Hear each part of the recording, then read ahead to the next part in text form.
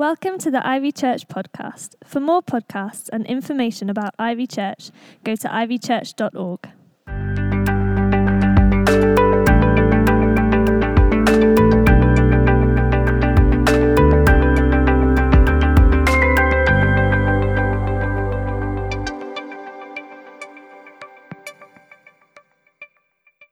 Thank you to Ivy for letting me speak.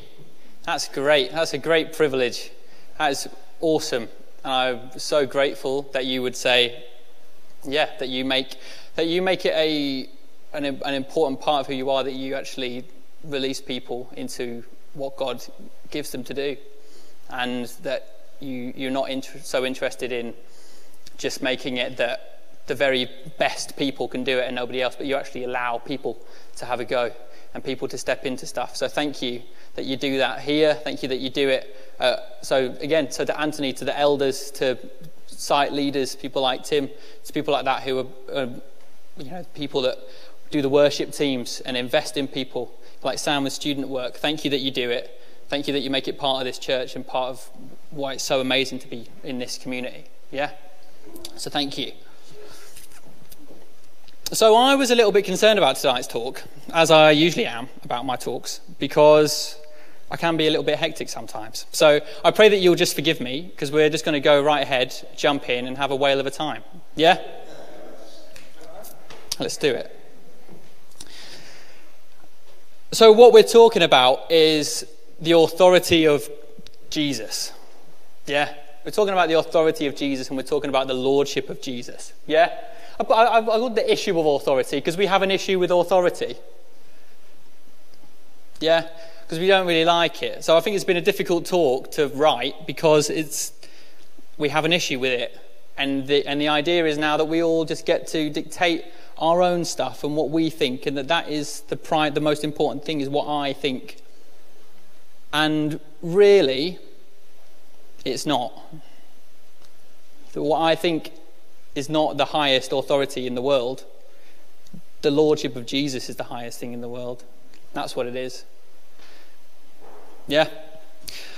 But it's really exciting, and those worship songs, they were like great God-honouring songs, weren't they? It wasn't about like us and how we can encourage us to do stuff. It was just how to worship Jesus. Just worship Jesus, honour Jesus, bless Jesus. That's what we did. So it's great. Right.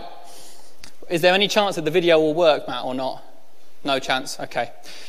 The video was about wolves in the Yellowstone National Park. Okay. Anybody seen this video? Fantastic little video. So the wolves in the Yellowstone National Park they hadn't been in the park in the States for about 80 years or something like that. I'm going to totally butcher this video because I'm trying to remember it from memory. They hadn't been in the park for 80 years or so. And subsequently, this huge national park...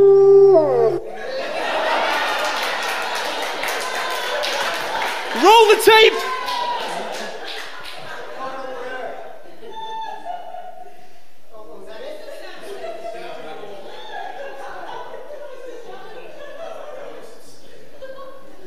Oh! That's big enough. Go for it. Transform not just the ecosystem of the Yellowstone National Park, this huge area of land, but also its physical geography.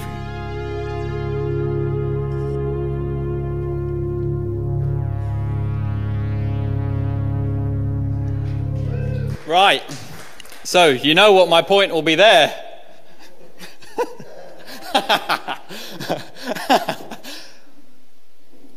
The wolves, I like that phrase, yeah? A trophic cascade from the animal that's highest in the food chain affects everything else, even if small in number.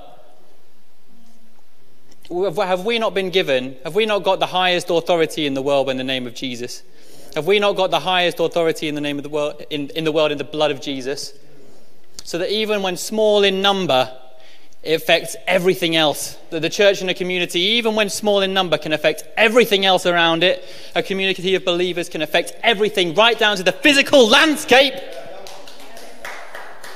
to the physical geography. Responds to the importance of authority. Man, come on. So we're in a series looking at 1 Peter. 1 Peter is a letter, and Anthony's done an amazing... It feels weird calling him Anthony. My dad has done an amazing job. He's done an amazing job of explaining in previous weeks about the kind of persecution that the early church was under. Well, so I'm not going to go into the type of persecution that they were experiencing, but rather why they were experiencing persecution. First of all, we're going to jump around a bit, so stick with me. So no worries. So why were they suffering persecution? So what you have to see is that the Rome at this time was an incredibly polytheistic society. So they had loads of gods. They had gods for everything. If we were here, say we all lived here in Didsbury, we might have a god here that we worship. Yeah, say if you were a tradesman in some way, there might be a god that you would worship as part of your trade. Yeah, if I went for dinner with my friend, say in Cheadle, and he worshipped a different god, I would do honor to his God before dinner. So I would, both to avoid offense with him and to kind of, retain the relationship, but also to avoid the wrath of his God, because I've gone to visit him, so I will do honor to him. The Christians, on the other hand, said there's one God. They said, no, we worship Jesus, and that's it. We worship Jesus. And we've been wooed by the love of the Father, and that's it. Nothing. No, we're not doing anything else. We're not worshipping other gods. We're not doing it. So, and imagine the effect that this had. Well, we could say, okay, Jews in that time, they also believed in one God, right? Why then were they not suffering such intense persecution? Well, the reason was that they were a much more significant subculture. They wouldn't, one of the reasons why the Pharisees and the teachers of the law didn't like Jesus was because he spoke to the people that they never would. That they were like, no, don't speak to them, stay away from them. Don't interact with them. But the Christians were like, oh, Jesus did it. And they were everywhere. They were popping up everywhere. Yeah? But every time saying, no, we're not going to do honor to other gods. We're not going to do honor to other gods. This was early in the time, but also saw, so this was what was something that was beginning was called Caesar worship, right? So the Roman ruler, they would, to figure out who were the Christians and who weren't, they would bring out a statue of Caesar. This was about to happen sort of after this time. They would bring out a statue of Caesar, and they would say, okay, we'll come and burn incense to this image and say Caesar is Lord. So people would come and say if you had your God of little g God of Didsbury and you were happy to, then you could just say, okay, fine, well, I'll be tolerant. I'll say Caesar is Lord. It doesn't really mean anything to me. It's just, I can just say it, can't I? I don't have to really believe it. But the Christians wouldn't. They would come out and they would say, no, Jesus is Lord. And then they would suffer as a result of that significantly. So while we're not under the same persecution at all, we are in a time of a similar root question, which is one of authority. And a root of it is lordship. Right?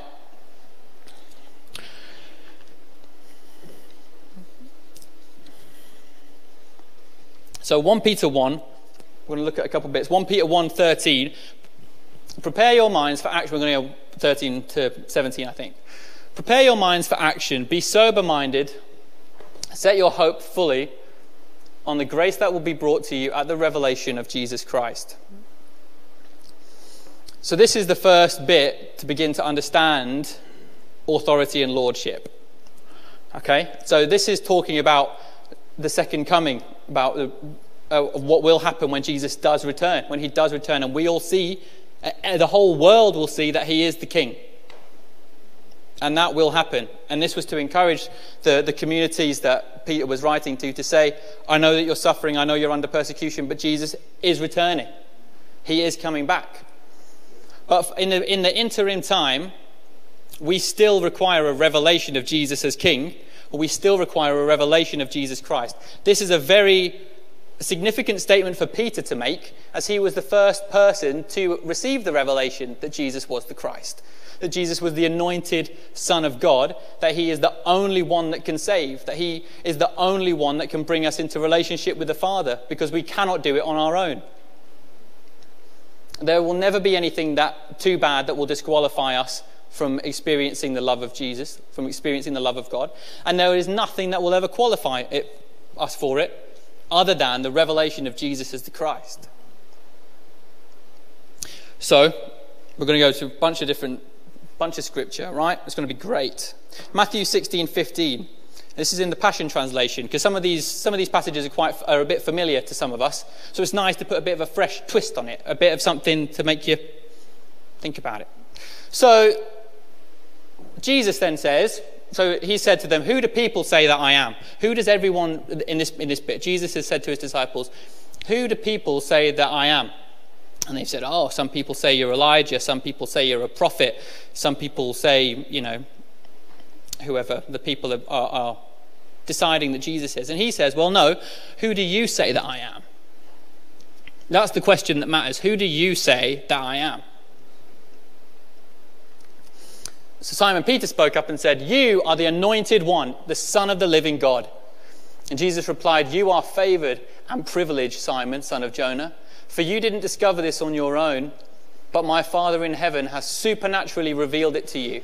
I give you the name Peter, a stone, a rock, and this truth of who I am will be the bedrock foundation on which I will build my church."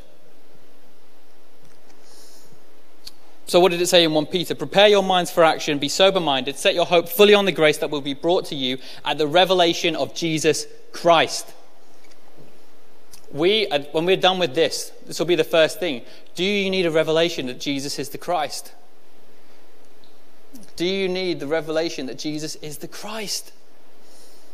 That he is the Son of God, that he came to earth, that he died on a cross, that he rose 3 days later for you to know him, for you to have a relationship with the Father.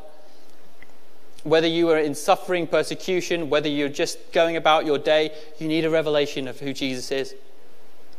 That's the foundation, that's the basis of lordship. That's the beginning part of it, is to learn, oh, Jesus is the Christ. Why make him your Lord if he's not who he says he is? Why make him your Lord if he's not the anointed, holy Son of God? And here's the fun part. We can ask the Holy Spirit, and at the end of the talk we will, to reveal to us supernaturally that he is the Christ. And subsequently that we are made children of God. And in Corinthians or somewhere it says, the spirit of adoption testifies with our spirit that we are children of God. So we can ask the Holy Spirit to testify with us tonight who we are and who Christ is. And he will. Next part for us to consider then is 1 Peter 14-15. "As obedient children, do not be conformed to the passions of your former ignorance. But as he who called you is holy, you also be holy in all of your conduct." I like this statement. Have a listen to this by a great Bible teacher named Watchman Nee. "One who has not met authority often aspires to be God's counselor." Let me say that again. One who has not met authority, one who has not met the authority of God, often aspires to be God's counselor. So, look at this picture of these tables. You'll have one on your seat. There should be a picture of two tables, all right? Now, just quickly, as soon as you've had a look at it, which of those tables would fit best down this aisle? Just don't take long. Which of these tables would fit best down that aisle? The long one. Yeah? See what you can do. Use a finger, or if anybody happens to have a ruler in the pencil case. And if you're not bringing a pencil case to church, I don't know what's the matter with you. All right, but have a look. See. Just try and measure the sides and see. What's that? It's the same. No, it's not. Give over. That's not the same. They're totally different, right? Anybody else got it? Anybody else with a ruler? Well, anyway, regardless of that, now that we know that they are the same size, and you can take this home, get a ruler, and I give you my word, you actually have a ruler. Tim actually has a ruler, so we can have confirmation.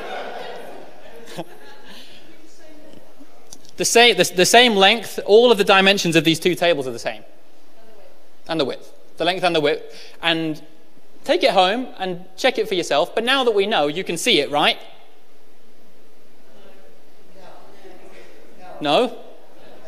Yes, no, now you know you can see it.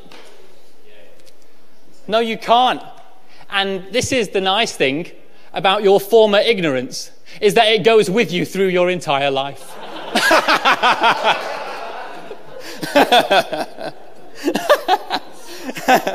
Right?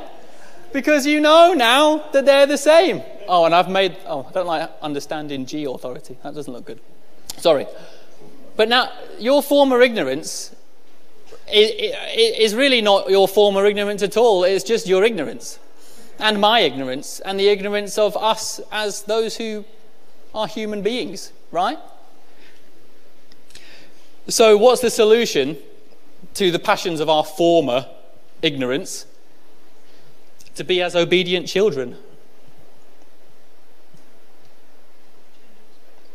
To basically understand that should Jesus say, if he wanted to, not that he would, that those two tables are the same, that you just take his word for it. That because he says it, the kingdom is not run on opinions, it's run on the word of God. And that's the plumb line. Yeah? That everything has to fall in line with. So here's another bit, Matthew 16:15. So he's just had the revelation of Jesus Christ, like in the previous bit, we all have had the revelation of Jesus Christ, right? And then he says, did I put this on here? Oh yeah.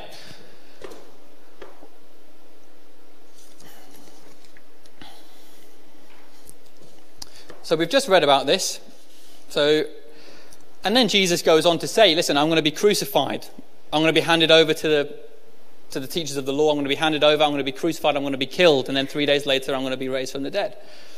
And Peter, who's just had the revelation that Jesus is the anointed Son of God, who now has supernaturally revealed to him that the Son of God is, and now he's saying this is what's going to happen. And he says, he aspires to be God's counselor. And says, Peter took him aside privately. He reprimanded Jesus over and over, saying to him, God forbid, Master, spare yourself. You must never let this happen to you. He was aspiring to be God's counselor. Jesus turned to Peter and said, get out of my way, you Satan. You are an offense to me, because your thoughts are only filled with man's viewpoints and not with the ways of God. So that's the reality of being as obedient children, submitted to the lordship of Christ, is that basically, like all obedient children, you do what you're told. And I don't say that as somebody that does what they're told a lot of the time at all. My mum's here, ask her. Yeah? But I say that as that's what we hope for. And why? Why be holy as he is holy? Right? That you read that, be holy as he is holy. And that's like, oh, I can't be. Well, yeah, absolutely. But righteousness is imbued to you. You've been made righteous. Again, you're never going to be good enough. You're never going to qualify yourself for it. We're never going to be as holy as Jesus. But why be holy as he's holy? Because it's what's best for you. Because even an attempt at holy living is what's best for you. In Corinthians, Paul writes, one of my favourite verses, you say, all things are permissible for me, but not all things are beneficial. That's good enough reason to be holy as he is holy. There's grace, there's grace, there's grace, there's so much grace. But you say, all things are permissible for me, I can do what I want. No, holiness says it's not beneficial. It's not beneficial. You're not disqualified from anything. I'm not going to cast you out. I'm not ashamed of you and don't want anything to do with you because you've done something wrong. But it's not beneficial. Holiness is beneficial to you. Isn't it? Being obedient to a Father that loves you is beneficial to you. Romans 12:2, do not be conformed to the pattern of this world. Be transformed by the renewing of your mind. And here's the thing, right? To try and, it's probably not going to work. Will you grab the table? Yeah, thank you. So, what we need is to continually begin to see more of who he is. We need to invest time. I thank you for being here. Thank you for coming to worship on your Sunday night. It matters to God. It matters in your relationship with him. And as you take time, you begin to see more of who he is. You see more of who he is. You see, as we read the word, as you read the Gospels, you see more of who he is. And that's the thing. I don't know if this is going to be the same dimensions, but then you get to see how the table actually fits. Because you can see it, you can touch it. Reach out, touch it. If it's just a theoretical thing you read or a thing you see on the screen, but it's not real to you, you need to experience him. You need to experience God. I understand in the importance of having a faith that is not just reliant on feeling a tingle here and something like that, but God wants to have a real relationship with you that you know. Do you get that? And you can. The beauty of it is that you can, because he is alive.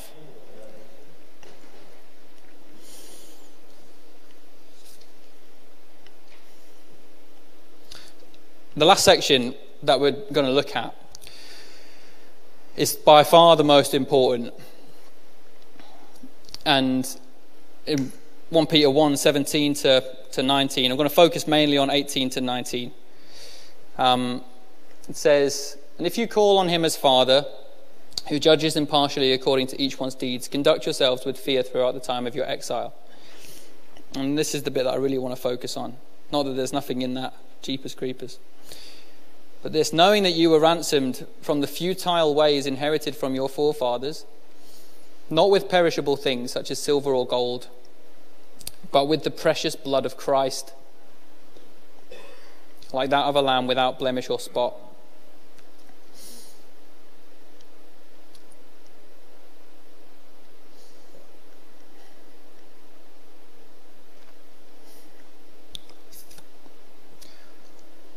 What Jesus did in his death and resurrection was the most significant event in all of human history for all of time.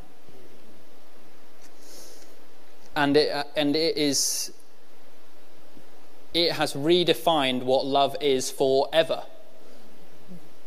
There will never be anything that will be a different. Jesus said to his disciples, "No greater love is a man than this, than he lay down his life for his friends."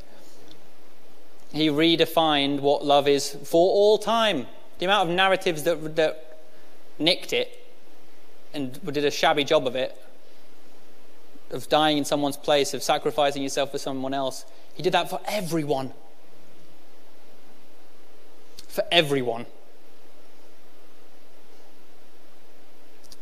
And we were ransomed, we were bought. We were ransomed by the blood of Christ. We've been bought by it. So we can't boast and say of anything that we've done to make it happen. We were bought. You are not your own. You've been bought with a price.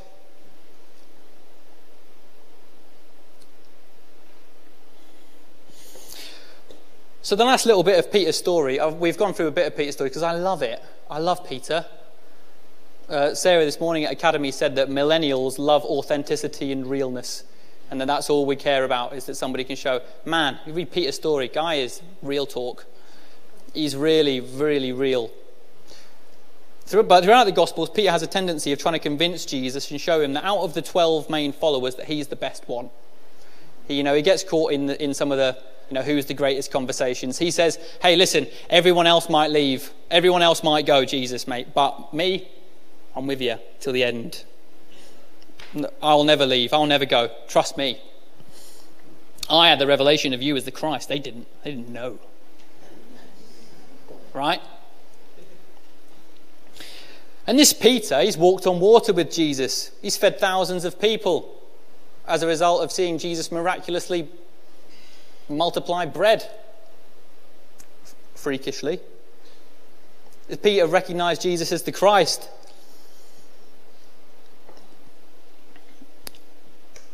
And then he disowned him 3 times. He told people he'd never met that he never knew Jesus, that he had no idea who he was. 3 times he said, no, I don't. As he'd been taken off to die, he said to people, no, I don't know him. I don't know who he is. Leave me alone. And then in John 21, Jesus comes and has breakfast with them, and he's going to reinstate Peter. And Alain de Botton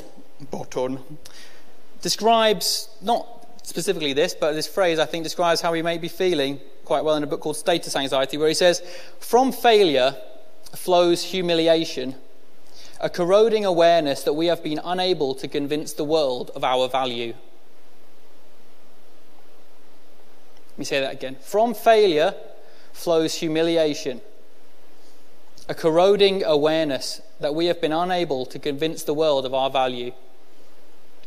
And when I read Peter, when I read the Gospels, I see a lot of examples of him not trying to convince the world of his value, but him trying to convince his Lord of his value.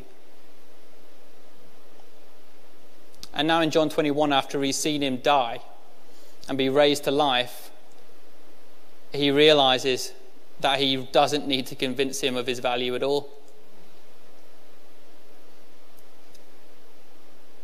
Let's have it. Let's have this chunk of scripture. Boom. Bullet pointed. Who knows why?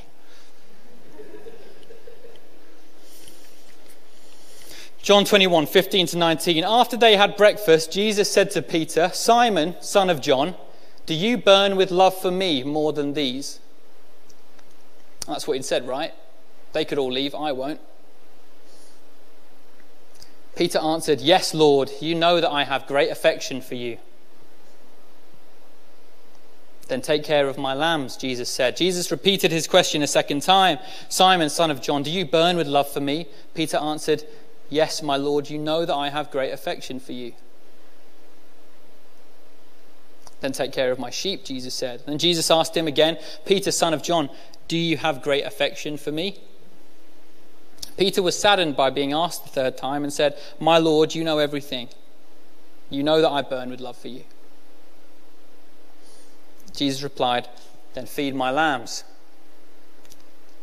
"Peter, listen, when you were younger, you made your own choices and you went where you pleased. But one day when you are old, others will tie you up and escort you where you would not choose to go, and you will spread out your arms." Jesus said this to Peter as a prophecy of what kind of death he would die for the glory of God. And then he said, "Peter, follow me." And you see, Jesus has revolutionized love for Peter. He's gone through all of the Gospels trying to make him his Lord, trying to do the lordship thing with him. But now he realizes that it's simply the lordship question is the question that Jesus asks. It's, do you love me? The lordship question will always be, do you love me? And he comes back to him, he says, and Tim explained this to me the other night, that the different words he used for love. He said, do you agape me? And agape is that passionate, burning, self-sacrificing love that Jesus showed on the cross. And he says, I phileo you in the Greek, right? Which is, I have a brotherly affection for you. I love you. Essentially, I can't say I love you like you love me. I cannot say that I love you like you love me, because you've totally switched it. And I don't know. And I thought I did, and then I disowned you and said I never knew you. I thought I loved you, but I don't know. I can't say that. And then on the third time he says, listen, do you have great affection for me? And he says, my Lord, you know everything. Simon Ponsonby, a Vineyard guy, said that is like saying, I don't even know. I know you know better what's in my heart. When we sing songs of worship tonight, you could be there like, yes, I love you, Lord, I love you, I love you. Or you could be like, oh, I don't even know. I don't know what's in my heart. I can't express the kind of love for Jesus that I want to. I can't physically bring myself to place him and put him in that place of lordship. But he wants to reveal himself as the Christ to you. He knows that we're foolish. He knows that we make mistakes. But the lordship question is always simply, as a result of understanding how great my love is for you, do you love me?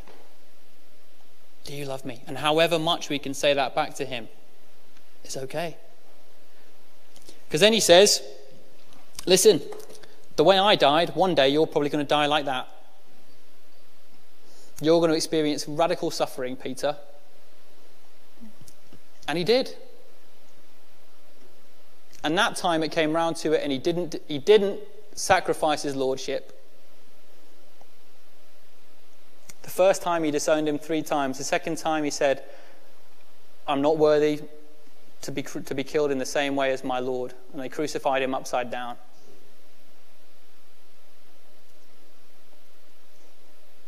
Because he knew, I love you. That's it. That's lordship. Lordship centers around that. I love you. However much it is today, however much it will be 50 years. And then he says, Peter at this moment, he looks at John and he says, what about John? What about that disciple? Does he have to die like that too? And you know what he says? Doesn't matter about John. You follow me. Forget about John. Forget about John's lordship journey. You follow me. Do you love me? So where are you tonight? That's the question. That's the only thing. I want to finish now. That's the thing. Jesus would love to say to you today, do you love me? Do you know? Do you know what I've done for you? Do you know I'm the Christ? Do you know I've poured out my love for you? And do you love me? And just answer him.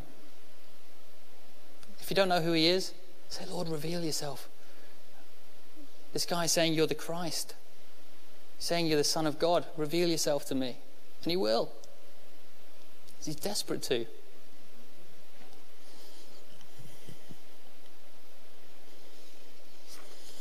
Thanks for listening. For more podcasts, go to ivychurch.org/media.